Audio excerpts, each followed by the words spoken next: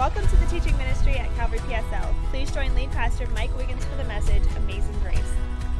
All right, so when we finished Acts chapter 21 3 weeks ago, we stopped right in the middle of a very dramatic scene. And so if you were here and you remember, Paul's enemies spotted him in the temple. And you got to go there in your mind. You got to imagine this. Make the Bible come alive in your own mind and heart. He's there. Paul's there in the temple. There's thousands of people everywhere. His enemies spot him, and they start to shout, "Men of Israel, help!" That's the man who's been teaching everyone everywhere against the Jews, against the law of Moses, and against the temple. And worst of all, he's defiled this holy place because he brought Gentiles past the barrier into the inner courts. And so that's what's happening. They're yelling, they're screaming. All of it, false accusations. But nonetheless, everybody freaked out. If you remember 3 weeks ago, they seized Paul, they dragged him out of the inner courts, and they began to literally beat him, physically beat the Apostle Paul, which, by the way, was nothing new for the Apostle Paul. All right, so let me put again the model of the temple up on the screen for you. This is right outside of the Israel Museum. If you go with us to Jerusalem and I think it's 13 months from now. This is one of the many places that we go to. And there's about a 45-minute lecture going around. It's much bigger than what you see on the screen. But nonetheless, there is the Jewish temple as it looked in Jesus' day. Herod the Great gave it a great facelift. And if you're looking and you see the two large courts on either side of the temple, please say amen. Okay, so that's the court of the Gentiles. Now, it's hard to see, but there is a line on either side of the inner courts. Those lines are actually a 4.5-foot wall, which is the barrier. The barrier past which the Gentiles were not allowed to go. In fact, there was warning signs all along those walls, warning the Gentiles, if you go into the inner courts, you will be killed. And so you remember 3 weeks ago, I put up on the screen a picture of the actual limestone, 2,000 years old, on display in the Israel Museum, the actual sign that Jesus and Paul and the rest of the apostles looked at in the temple. It's there. We have it right now. And it's on display in the Israel Museum, warning the Gentiles not to go past that barrier. All right, now, top right part of your screen, northwest section of the temple courts, was the Antonia Fortress, named after Mark Antony, who was the good friend of Herod the Great. And that's where the Roman soldiers were stationed. And so the Roman soldiers were stationed in that fort to keep order in Jerusalem. They're patrolling. They look down. And you got to imagine thousands of people all over the court of the Gentiles. They look down and they see that a riot is beginning to happen down below. And so they inform their Roman tribune. We're going to find out in chapter 23. His name is Claudius Lysias. And this guy springs into action. He orders at least 200 Roman soldiers down onto the court of the Gentiles. And they literally have to physically rescue the Apostle Paul from being beat to death. And so Claudius then arrests Paul. He binds him with 2 chains. And he asks the crowd, who is this guy and what has he done? And if you remember, everybody starts shouting different things. He can't make sense of any of it. And so he orders that Paul be brought back to the barracks. And so again, picture it in your mind. The Roman soldiers are leading Paul through this angry crowd to the Antonia Fortress. And they get to the steps, which you can't see on the picture. But nonetheless, they get to the steps leading up to the barracks. And that's when the scene became very violent. So violent, remember this? The Roman soldiers had to use their bodies as a human shield to protect Paul from the angry crowd. And they literally had to lift him up and carry him up the stairs to the barracks. Does anybody remember what the mob was yelling at the Apostle Paul as he was being carried away? It's in the end of verse 36 of chapter 21. They were shouting, "Away with him! Away with him. The same thing they shouted at Jesus before they crucified him about a little over 20 years prior to this time of where we are in the Bible. Now, you would think after being beaten by these people that Paul would have rushed into the barracks to take cover. You would have thought, that some people would think that, why didn't he turn around and give them an obscene gesture or whatever after they tried to beat him to death? But that's not Paul. Paul asked the Roman tribune, Claudius Lysias, permission to speak to the crowd. And he was given permission. And so picture the scene in your mind. There's Paul. He's beaten and bruised, right? And he stands at the top of the steps. The angry crowd is below. He raises his hand. They're all screaming and shouting. He raises his hand until there's complete silence. And then he addresses them. And so today we're picking it up in chapter 22, verse 1. So if you're looking at a Bible right now, either the one you brought from home, the one you grabbed in the back, or electronically, and you're looking right now at Acts 22, verse 1, would you say amen? Amen. I really hope you'll humble your hearts. I really hope you'll put the guard down, and I really hope that you'll allow the Holy Spirit to speak to you, because here's what you need to know, friend. God loves you. He's got an amazing plan for your life. He wants to speak to you today, but you got to engage. You got to open your ears. Paul says to the angry crowd in chapter 22, verse 1, brothers and fathers, hear what's the word? Defense. Everybody say defense. Defense that I now make before you. And when they heard that he was addressing them in the Hebrew language, which most likely most scholars believe was the language the Hebrews were speaking at that time, which was Aramaic, they became even more quiet. He said, brothers and fathers, hear the defense.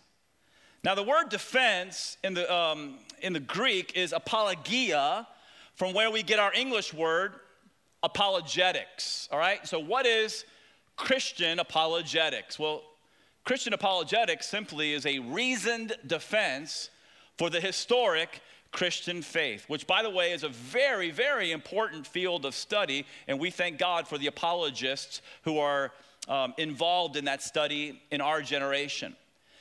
But it's not just for them to get involved in. Did you guys know that, pardon the bad English, but all y'all are responsible to know how to make a defense for the historic Christian faith? Isn't that what Peter said in 1 Peter 3:15? Check it out.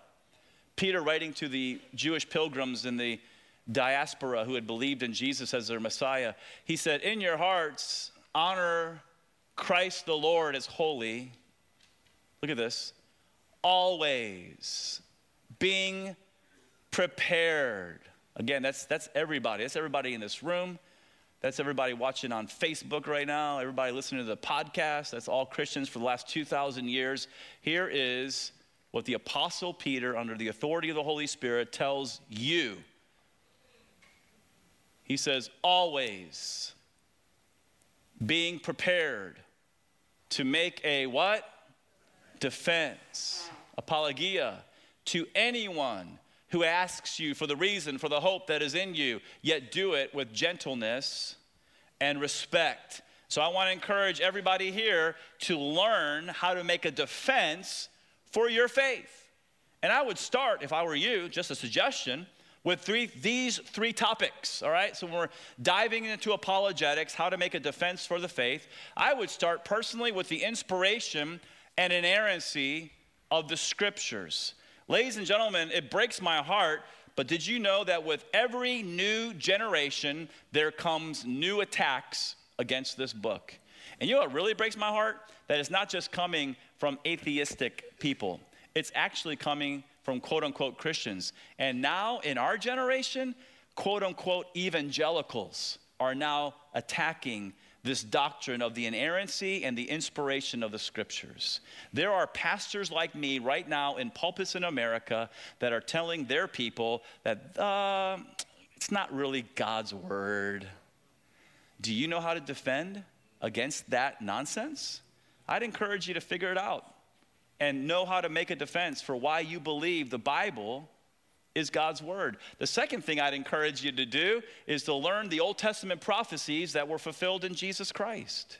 If you're brand new to the Bible, I know you know that there's an Old Testament in the left side and a New Testament in the right. Well, in the Old Testament, written hundreds of years before the New Testament, there are many prophecies about the coming Messiah. There's prophecies about his birth. There's prophecies about his life. There's prophecies about his suffering. There's prophecies about his death. There's prophecies about his resurrection in the Old Testament. If I go any farther, I'm going to fall off. But there's even a prophecy about his ascension into heaven. And did you know all those Old Testament prophecies are fulfilled in one man in history and one man only? His name is Jesus of Nazareth. Which, by the way, tells me that point number one is true. Because if the Bible can predict with 100% accuracy in details about a man who would live hundreds of years after, that means this is a supernatural book. So learn how to defend your faith. The third thing I would suggest is you learn how to give proofs for the resurrection of Christ. The central doctrine, which we're, by the way, going to celebrate here whenever Rachel said it during the video announcements, that's going to come up in 5 services. We're going to celebrate the resurrection of Jesus Christ, the central doctrine of the Christian faith. Everything rises and falls on that doctrine. Do you know how to defend it? Can you prove that Jesus is alive right now? You should be able to. In fact, we should always be ready to make a defense. And so know why you believe the Bible is God's word, know the Old Testament prophecies that have been fulfilled in Jesus, and know how to prove that he's alive. When you study those 3 topics, what you're going to find is your strengths, your faith's going to get stronger and stronger. Now before we go on, let me just give you 2 quick websites that are going to help you in your study. And so one of them I'm endorsing these guys for years. It's gotquestions.org. They are now up to answering over 600,000 questions about the Bible and the Christian faith, which is kind of crazy, but nonetheless, really good and solid resource, gotquestions.org. Here's a new one for you, alwaysbeready.com. Alwaysbeready.com. And so that's a website by author and apologist Charlie Campbell. Charlie was a former Calvary Chapel Bible College instructor. He wrote some books. He pastored a church, and he became really interested in apologetics. And so now he is a full-time apologist. Charlie Campbell, alwaysbeready.com, another solid resource to help you in this area of apologetics. Now, let's regroup. As important as it is for you and I to know how to defend our faith, here's something else you need to know. That one of the most powerful ways that you and I can defend our faith, listen to this, is by telling your personal testimony. Your story. Your story of how Jesus Christ changed you. Listen, never underestimate the power of your story. As the Holy Spirit uses you in conversation to share how Christ changed you. Listen, it can change people's lives. The Lord does it through you. But man, you got a story. And you need to share your story. You need to share your personal testimony. This is the method of apologetics that Paul used as he stood before these people in Acts 22. Again, he says in verse 1, brothers and fathers, hear the defense that I make before you. And what's he going to do now? He's going to tell his story of how he came to the Lord Jesus Christ. And it's a powerful story. It began, and if you're taking notes, here's where you can engage with the message by using your note card here. Here's your first fill in the blank. Paul's testimony, part 1, was all about his life before Christ. His life in his BC, so to speak, days. And how would you characterize that life? Well, like you and I, he was a sinner. A sinner. And we're going to see that now in verses 3 through 5. Okay, so look at verse 3. Everybody look at your Bibles. Stay with it. Really want to encourage you to discipline yourself to study the scriptures. All right, and so Paul, standing on the steps above this angry crowd, the first 4 words out of his mouth, I'm a Jew. I am a Jew. Trying to lay some common ground between him and them. I am a Jew born in Tarsus in Cilicia, but brought up in this city, Jerusalem. Educated at the feet of Gamaliel. Everybody would be impressed by that because this guy is a rock star, famous rabbi in that time. So I was educated at the feet of Gamaliel, according to the strict manner of the law of our fathers, being zealous for God, look at this, as all of you are this day. Yeah, they just try to kill him. They're so full of zeal, but it's not really zeal from God. Verse 4, I persecuted this way. And you remember the word way was the way they described Christianity 2,000 years ago. I persecuted this way to the death, binding and delivering to prison both men and women, as the high priest and the whole council of elders can bear me witness. From them I received letters to the brothers, and I journeyed to Damascus to take also those who were there, Christians, and bring them in bonds to Jerusalem to be punished. And so Paul was a sinner.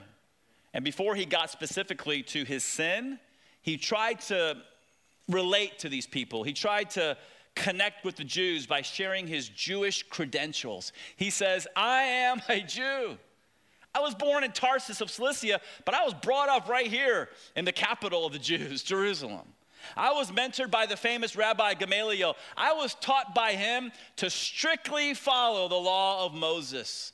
And not only that, you need to know that Paul was not just a Jew. You need to know that Paul was an angry, legalistic, violent Jew. You see, Paul was so angry, he got mad at the Jews who were calling on Jesus as the Messiah. And he went and kicked down some doors and began to persecute followers of the way, followers of Jesus Christ. And so Paul could say to this angry crowd, hey, you guys think that you're zealous against the Christians? I persecuted them to the death. I threw many of them into prison. I killed many of them, all in the name of religious zeal. Go ask the high priest. He'll tell you. He gave me the letters to do this. And so Paul is admitting to this crowd that he was filled with religious zeal, but he would find out on the road to Damascus, if you're with me, say amen here. He would find out that even though he was religious, he was lost. You guys understand this? You understand that you can be religious and you can be completely lost, take your last breath, and wake up in hell.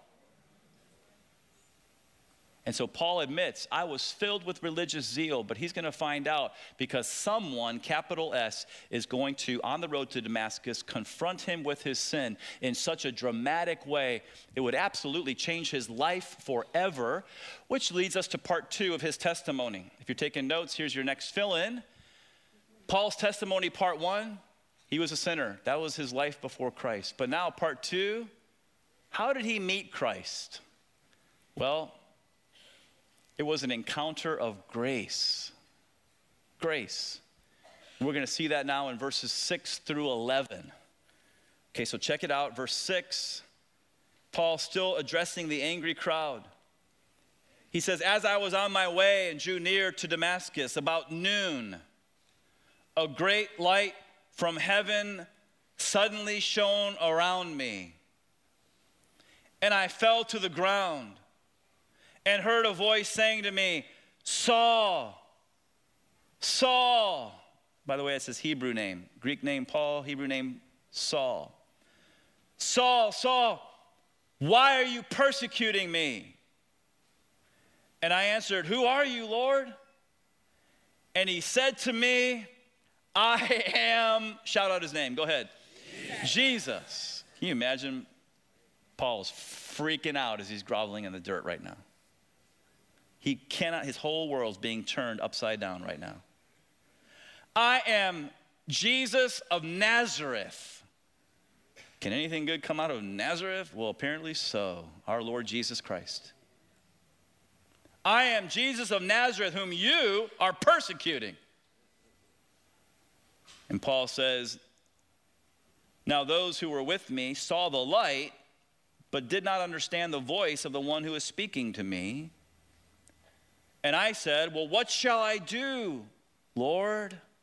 I like that. He's submitting to the authority of Jesus. And the Lord said to me, rise and go into Damascus, and there you will be told all that is appointed for you to do. Verse 11, and since I could not see because of the brightness of that light, I was led by the hand by those who were with me and came into Damascus. And so please, please, please listen in. As Paul was going his own way, as Paul was doing his own thing, the Lord Jesus Christ, the Son of the living God, revealed himself to Paul. Please, please, please understand this. Paul did not go on a search for Jesus. Jesus went on a search for Paul. Please, please, please hear this. I'm paraphrasing C.S. Lewis. To say that you and I got up one day and decided I'm going to go on a search for God is like saying a mouse goes on a search for a cat.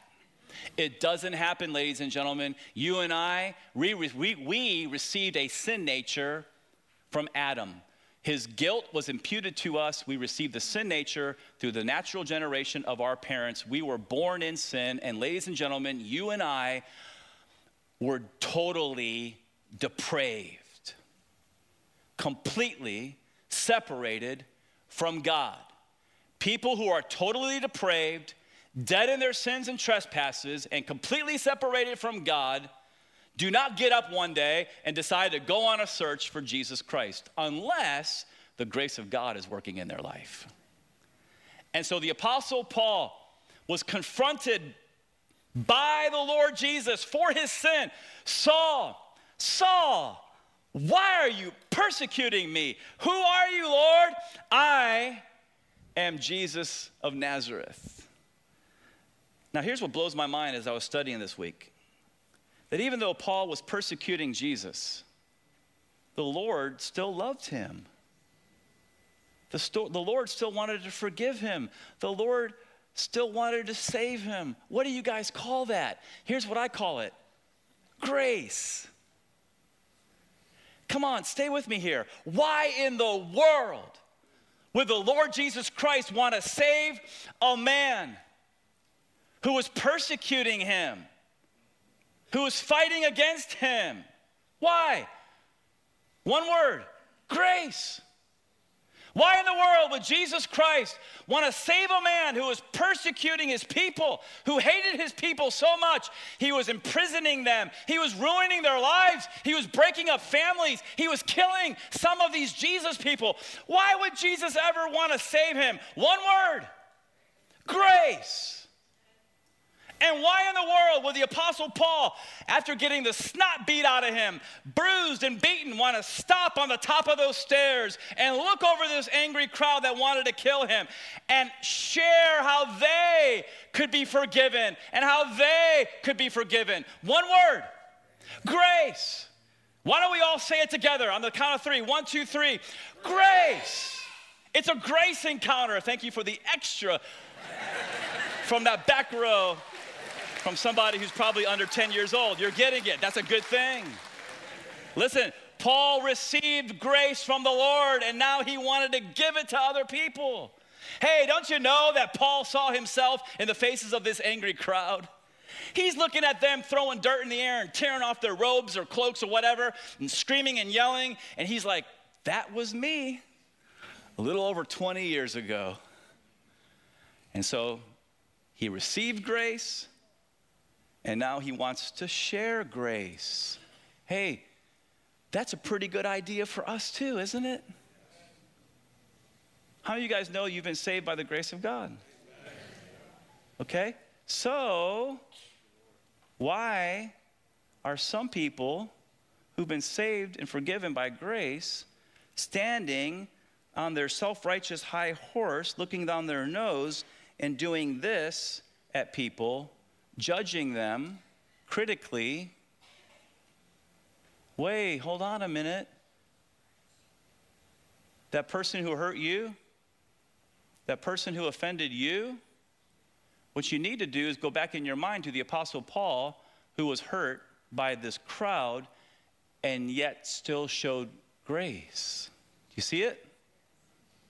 And so Paul knew the only thing that could save these people from their pride, their self-righteousness, their religiosity, their rage, was the grace of Jesus Christ. And so if you're new to the Bible, what is grace? Well, it's on the bottom of your note card, if you want to fill in the blanks here. Grace simply is the unmerited favor of God. And Paul wrote about it in his letter to the church at Ephesus. And so hold your place in Acts, take a right, and now turn, please, to the book of Ephesians. All right, so if you're new to the Bible, you're in Acts. The next book is Romans. Then there's 1st and 2nd Corinthians. And then there's God's electric power company, right? Galatians, Ephesians, Philippians, Colossians. If you get to Revelation, take a left, come back. Once you found Ephesians, chapter 2, look up at me and smile really big. I think some of you are tired because of the time change.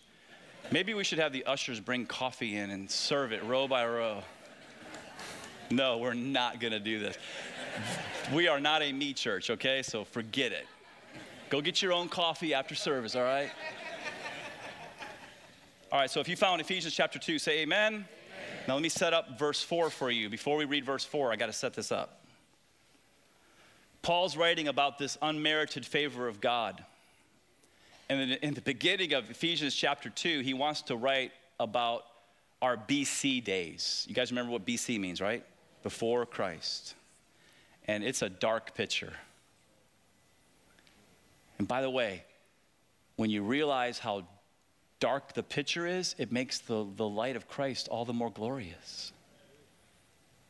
I'm, of course, working on the degree in theology, and I've been studying Pelagius this week. And, you know, Pelagius was a heretic. Pelagius taught that we're all born perfectly as Adam, and we need to do good works to earn our way to heaven. That's a lie from the pit of hell, and it smells like smoke. It's not how we get saved. And Paul's going to tell you the truth right now. What he tells us in chapter 2, verses 1 through 3, is that we were dead in our trespasses and sins. We, in our BC days, were following the course of this corrupt world. We were being led by the prince of the power of the air. We didn't even know it, but demons were leading us in our BC days. We were living in the sinful passions of our flesh, and we were on the authority of God's word. In our BC days, we were by nature children of wrath. Pretty dark picture, right? It's absolutely true. Some of you say, well, Pastor, wait a minute. I got saved when I was 5 years old in Sunday school. I wasn't living in the sinful passions of my flesh. Granted, okay? But at least 2 of the 5 things that Paul writes about in verses 1 through 3 were true of you. Even if you were saved at 5 years old in Sunday school, you were still dead in your trespasses and sins, and you were still by nature a child of wrath. Christians, listen, this is God's word. You got to accept it. Do not buy into the lies of our culture. This whole humanistic thing where everybody's born good. Are you kidding? Do you got kids?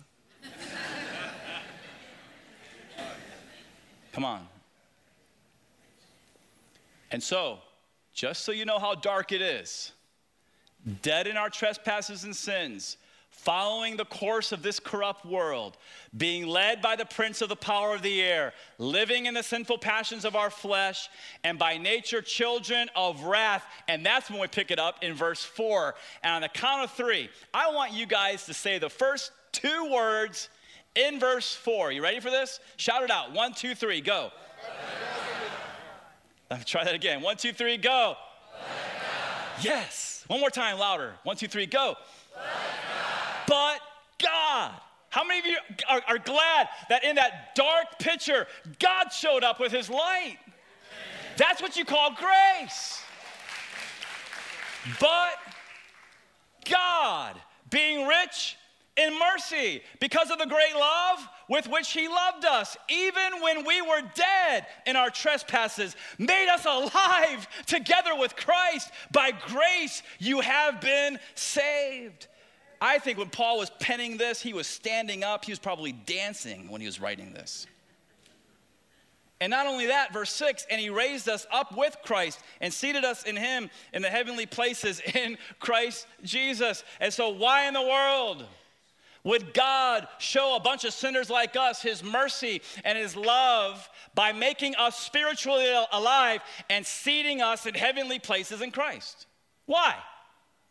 Why would God show his mercy and grace to you and to me? The answer is in verse 7. So that in the coming ages, stop right there, look at me. The coming ages, let that sink into your heart. Coming ages. It's not just this little life of, if we're blessed, 70 to 100 years. It's not it. Coming ages, as Dr. Heinzen preached last week, there will be a rapture. We will go to the judgment seat of Christ. We will go to the marriage supper of the Lamb. We will come back with Jesus to this earth, and we will rule and reign with the Lord for 1,000 years on the earth. And if that's not good enough for you, in the coming ages, we're going to see a new heaven and a new earth where only righteousness dwells. No more tears, no more death, no more crying. That's what's in store for you and for me in Christ Jesus. Now, why? Why in the world would God show sinners like us his mercy and love? The answer in verse 7 is that in the coming ages, he might show the immeasurable riches of his what? Grace and kindness towards us in Christ Jesus. And so God showed sinners like us his mercy and love so that in the ages to come, he might show us off as trophies of his grace. Thousands and thousands and millions and billions of years. So he could show off his kindness, his love, his grace. Now, some of you growing up, you received a trophy or two, right? You know, maybe you won the spelling bee in your school. Maybe you won the chess tournament. I don't know, the soccer state championship, whatever. They gave you a trophy. And you shined that baby up. You put it on your shelf. And that trophy spoke of your accomplishments, and you displayed it on your shelf, and I don't know, 1, 2, 3 years, it was there showing your accomplishments, and then probably it ended up in the trash. Well, guess what? God's got something 1 billion times better than that, because God says that in the ages to come, all of us who've been saved by Jesus, all of us are going to become trophies in and of ourselves of God's grace, and we're going to shine in heaven forever and ever for the glory of God. You're going to be his trophy, shining in heaven, displaying his grace, displaying his mercy. You and me, I can't wait. We're going to be shining like the stars for all eternity. And I'll look at you and say, wow. And you look at me and say, whatever you're going to say, I don't know. I got to be careful here. It is by grace. Now, of course, if you're with me, say amen here. Because some of you guys are already getting ready to send the email. Of course, we must be willing. Please say the word willing. And respond to God's grace by placing our faith in Jesus. God does not force himself on unwilling people who go kicking and screaming into the kingdom of God. I don't believe that, so you don't have to send the email. Look at verse 8. He says, for by grace you have been saved through what? Faith, okay? So you got to put your faith in Jesus Christ. You say, well, what about works, Pastor? Well, look at the rest of the verse. And this is not your own doing. It is the gift of God. Not as a result of works. Do you see it? At the end of verse 9, verse 9, I got to point it out. Not a result of works. God's word, right there. So everybody in this house, everybody watching on Facebook Live, everybody listening to the podcast later, hear God's word. It's not of works, so that no one may boast. You and I, as we're shining as God's trophies of grace forever and ever in heaven, we're not boasting about how good we are, because we were saved by grace. We were children of wrath. We deserved to go to hell. But Jesus said, no, I love them, and I'll pay for their sins. And he died on a cross and rose again. And when you turn to him in faith, he'll save you. Now, after you're saved, how do you respond to his grace? Well, that's in verse 10. For we are his workmanship, created in Christ Jesus for, everybody say the word for good works, not by good works, for good works, which God prepared beforehand that we should walk in them. So not only can you shine in heaven forever and ever as a trophy of God's grace, but now in this life, if you submit to the will of God and discover the works that he wants you to do, by the grace of God and the power of the Holy Spirit, you can shine in this life for God's grace. Is all this making sense to you guys? It's like Christianity 101, but it's the foundation. So turn back to Acts. As Paul shared his testimony, he shared about, number one, his life before Christ. Well, he was a sinner. And then two, he shared how he met Christ, and that was an encounter of grace. And then number three, he shared his life after Christ, which was characterized by obedience, not perfection. But that's the next fill-in on your card, obedience to God's will. And we see that now in verses 12 and following. And the rest of the chapter is going to go kind of fast, so stay with me here. Verse 12, Paul tells all these angry people in this crowd that he was blinded by the light and he had to be led by the hand into Damascus. Now, verse 12, and one Ananias, a devout man according to the law, well spoken of by all the Jews who live there. Again, he's laying common ground here with his crowd. Came to me, verse 13, and standing by me said to me, Brother Saul, receive your sight. And at that very hour I received my sight, and I saw him. Verse 14, and he said, the God of our fathers. Okay, please look at me. Think about that. The God, okay, Ananias, you tell me, Jew or Gentile? See if you've been listening. Jew, right. So a Jew tells another Jew, Paul, the God of our father. Okay, so who's our? The Jews. The God of our, the Jews, fathers. Okay, who were the fathers? Abraham, Isaac, Jacob. Is it getting clear for you? Who is the one and only true God? The God of the Jews. All other so-called gods are not gods. All other so-called, religions outside of Christianity that exalts the Jewish God as our God. Listen, all other religions that deny that God is the God of the Jews and his one and only son is named Jesus Christ, it's false. You got to come to that place in your Christian life. You say it's not politically correct. I don't care. I'm not going to stand before a focus group. I'm going to stand before Jesus Christ one day, and I got to give an account of everything that I'm saying to you guys. And so God is the God of our fathers, Ananias tells Paul, and that's the God of the Jews. Look at verse 14, appointed you to know his will, to see the righteous one. Okay, so there's Jesus. That's taken right out of Isaiah 53:11, a messianic passage talking about Jesus. And so the God of our fathers, the God of the Jews, appointed you, Paul, to know his will, to see the righteous one, that's Jesus, and to hear a voice from his mouth. For you will be a witness for him to everyone of what you have seen and heard. Verse 16, Ananias tells Paul, and now, why do you wait? Rise and be, what's the word? Baptized. See that commandment? And wash away your sins, calling on his name. Now, I got to stop right there and clarify, because some of you are thinking that this verse is saying that baptism can wash away your sins. No. No.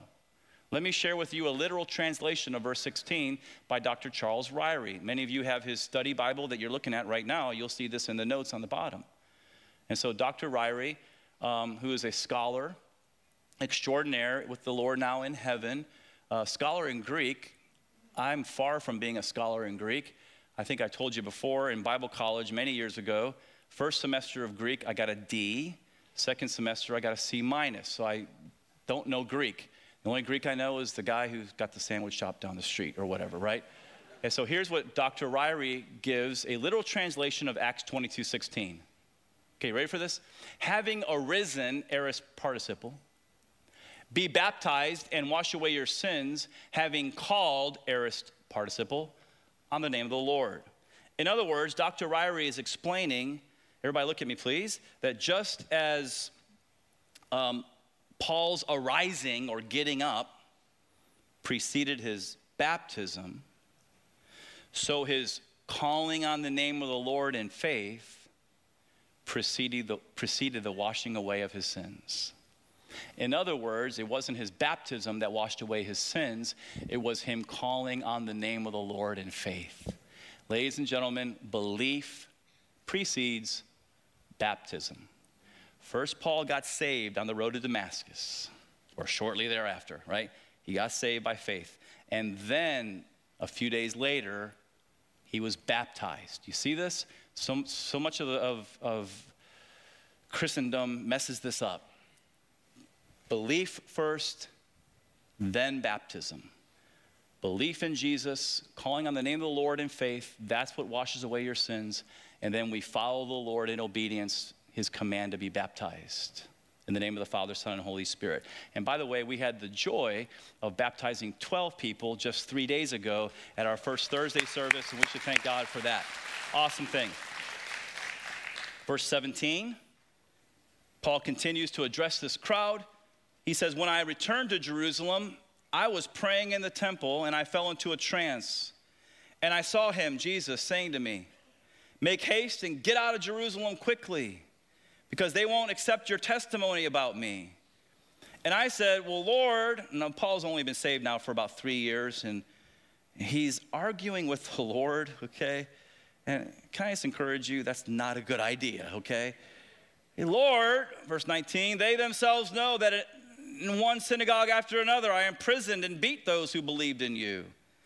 And when the blood of Stephen, your witness, was being shed, I myself was standing by and approving and watching over the garments of those who killed him. Please, let me go to the Jews, is what Paul's saying here. In verse 21, the Lord's having none of it.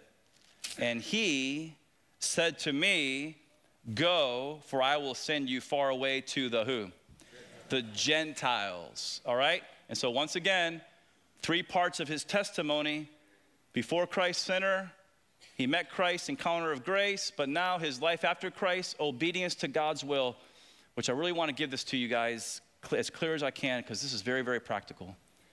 Obedience to God's will, which occurs one step at a time. Jesus Christ on the road to Damascus did not give Paul the whole detailed plan of what his life would look like. All he said, Lord, what should I do? And basically Jesus said, get up and go to Damascus. Okay? So that was his next step. The Lord Jesus on the road to Damascus just gave him the next step, which leads you to your next point. If you're filling in the blank here, the will of God is revealed in the context of a relationship with God, step by step. How come I'm confused? How come I don't know what to do? How come, it seems like God is silent? You got a relationship with him? That's the question. Now again, step by step. On the road to Damascus, Jesus did not say, well, Paul, first thing I want you to do is go to Damascus And then I want you to go out into Arabia for 3 years, because you got a lot to learn, kid. And then I want you to go to Jerusalem. And they're going to hate you there, so you're going to have to flee up to Tarsus, your hometown. And, you know, you're going to be there for a long time. But don't get discouraged. I'm going to send Barnabas. He's going to find you, and he's going to take you to Antioch of Syria, and you're going to co-pastor a church there with him. And then that church is going to send you out on not 1, not 2, but 3 missionary journeys. And you need to know, Paul, also, that you're going to suffer a lot. 5 times you're going to receive 39 slashes from the Jews. 3 times you're going to be beaten with rods. 1 time they're going to stone you and leave you for dead. 3 times you're going to be shipwrecked. You know, you're going to be subject to hunger and thirst. You're going to be exposed to cold weather. And, you know, have fun. And I'll see you in about 2 decades, Paul. Is that what Jesus said to Paul on the road to Damascus? No, he said, get up and go to Damascus. And that was the next step. God's will is revealed in the context of a relationship with God step by step. You remember this illustration?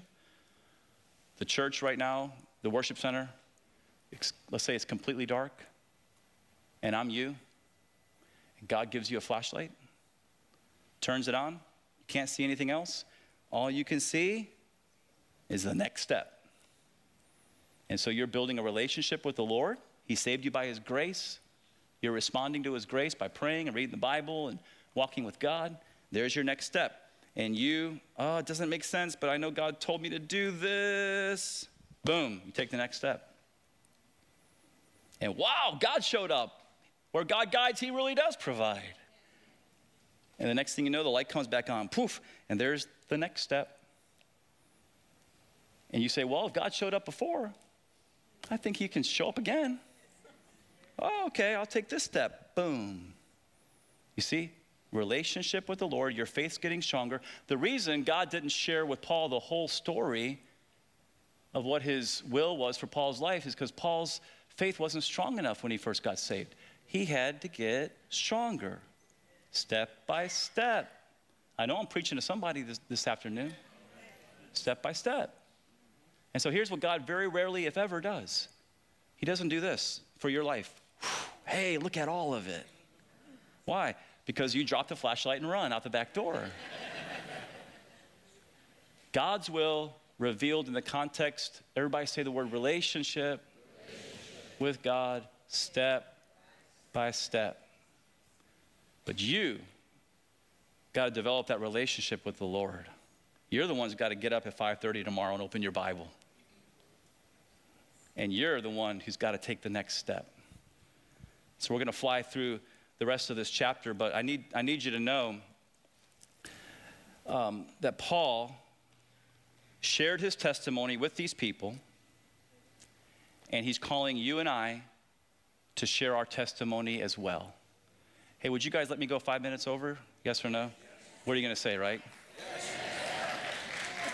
Hey, you know, here's the thing. All of us, we can sit down and watch a movie for 2 hours, and we're just like, and then we come to church, and we're like, you better finish up, Pastor. Hey, we need a heart for God's word, okay? Just give me 5 minutes, I'll be done. Paul shared his testimony. God wants you to share your testimony. So what's a good outline of a testimony? Right here. Part 1, your life before Christ, fill in the blank, you and I, sinners. Part 2, how did you meet Jesus? Encounter of grace. Part 3, what's your life look like after meeting Jesus? Well, it's not perfection, I know that. Not in my life at least, but it is obedience by the power and grace of God. Obedience. Now, what I love about a personal testimony is that it's easy to remember, it flows in conversation, and it's real because it happened to you. It's easy to remember. This May, so we're now March, right? April, May. So in 2 months, I'll be celebrating 36 years of knowing and walking with Jesus by God's grace. It's a beautiful thing. And here's what I know. I know that I remember the details of that day so clearly because it happened to me. And I know you got a story too. And so, hey, sharing your personal testimony with other people, it's easy to remember, right? And then, secondly, it flows in conversation. This is not you preaching at people. This is not you, sharing a one-sided download of a memorized speech on somebody. This is a give and take flowing in conversation. And then the third thing is that it's real because it happened to you. You guys raise your hands if this is true. How many of you guys have peace and joy in your heart now that you've met Jesus? Can I see your hand? Right? Who can argue against all those hands? People can argue minor doctrine, but they can't argue about your story. So share your testimony. Pray for open doors this week, this month, this year. And here's what I know. Life's difficulties brings open doors. I mean, right? Storms are universal. You're either in a storm right now, you're either leaving a storm in your life, or you're about to go into a storm, right? Did you know storms are not just for Christians? It's for everybody out there. And so people are having a difficult time. Well, there's your door. As they're sharing with you at work or neighbors or friends or whatever, their difficult time, you could say, well, you know what? Man, I've been through some difficult times too, and Jesus helped me through. Say his name. Not right now, I'm just saying, as you're sharing with people, just say his name. Listen, there's power in the name. People at work, they could talk about Buddhism and crystals and everything under the sun, but you say the name Jesus, and for some people, the hair is just like, right? Because there's power in that name. And just say, hey, Jesus helped me through, and share before how you met Jesus and after. Now, some people are going to listen to you, some aren't. It's okay. You're just called to share the truth in love. You're not called to change minds. So Paul planted, Apollos watered. God's the one who gives the increase. But I want to encourage you. I want to challenge you. Look for those open doors. Paul spoke the truth in love, and they rejected him. He said the word Gentiles in verse 21, and the Jewish crowd came unglued. And so we're just going to read to the end of the chapter, and I'll close in prayer. And so up to this word, verse 22, the word Gentiles, they listened to him, and then they raised their voices and said, away with such a fellow from the earth. He should not be allowed to live. Because if Paul was making Gentiles into Jewish proselytes, they would have loved him, but he's calling people to follow Jesus, the Jewish Messiah. They don't agree with that. Verse 23, and as they were shouting and throwing off their cloaks and flinging dust in the air, the tribune ordered him to be brought into the barracks, saying that he should be examined by flogging to find out why they were shouting against him like this. But when they had stretched him out for the whips, Paul said to the centurion who was standing by, is it lawful for you to flog a man who's a Roman citizen and uncondemned? And so, of course, it was unlawful to bind an uncondemned Roman citizen, much less whip him. In verse 26, when the centurion heard this, he went to the tribune and said to him, what are you about to do? This man's a Roman citizen. So the tribune came to him and said to Paul, tell me, are you a Roman citizen? And he said, yeah. In verse 28, the tribune answered, well, I bought this citizenship or my citizenship for a large sum. In other words, he bribed somebody. But Paul said, I'm a citizen by birth. And that made them all afraid, because verse 29 says, so those who were about to examine him withdrew from him immediately, and the tribune was also afraid. He knows he could lose his position if he did anything to an uncondemned Roman citizen. And so, verse 30, Claudius knows he's got to get to the bottom of this situation. So on the next day, desiring to know the real reason why he was being accused by the Jews, he unbound him and commanded the chief priests and all the council to meet. And he brought Paul down and set him before them. So the next day, Claudius gets on the phone. He calls the high priest down the street. Ananias says, hey, bring the Sanhedrin.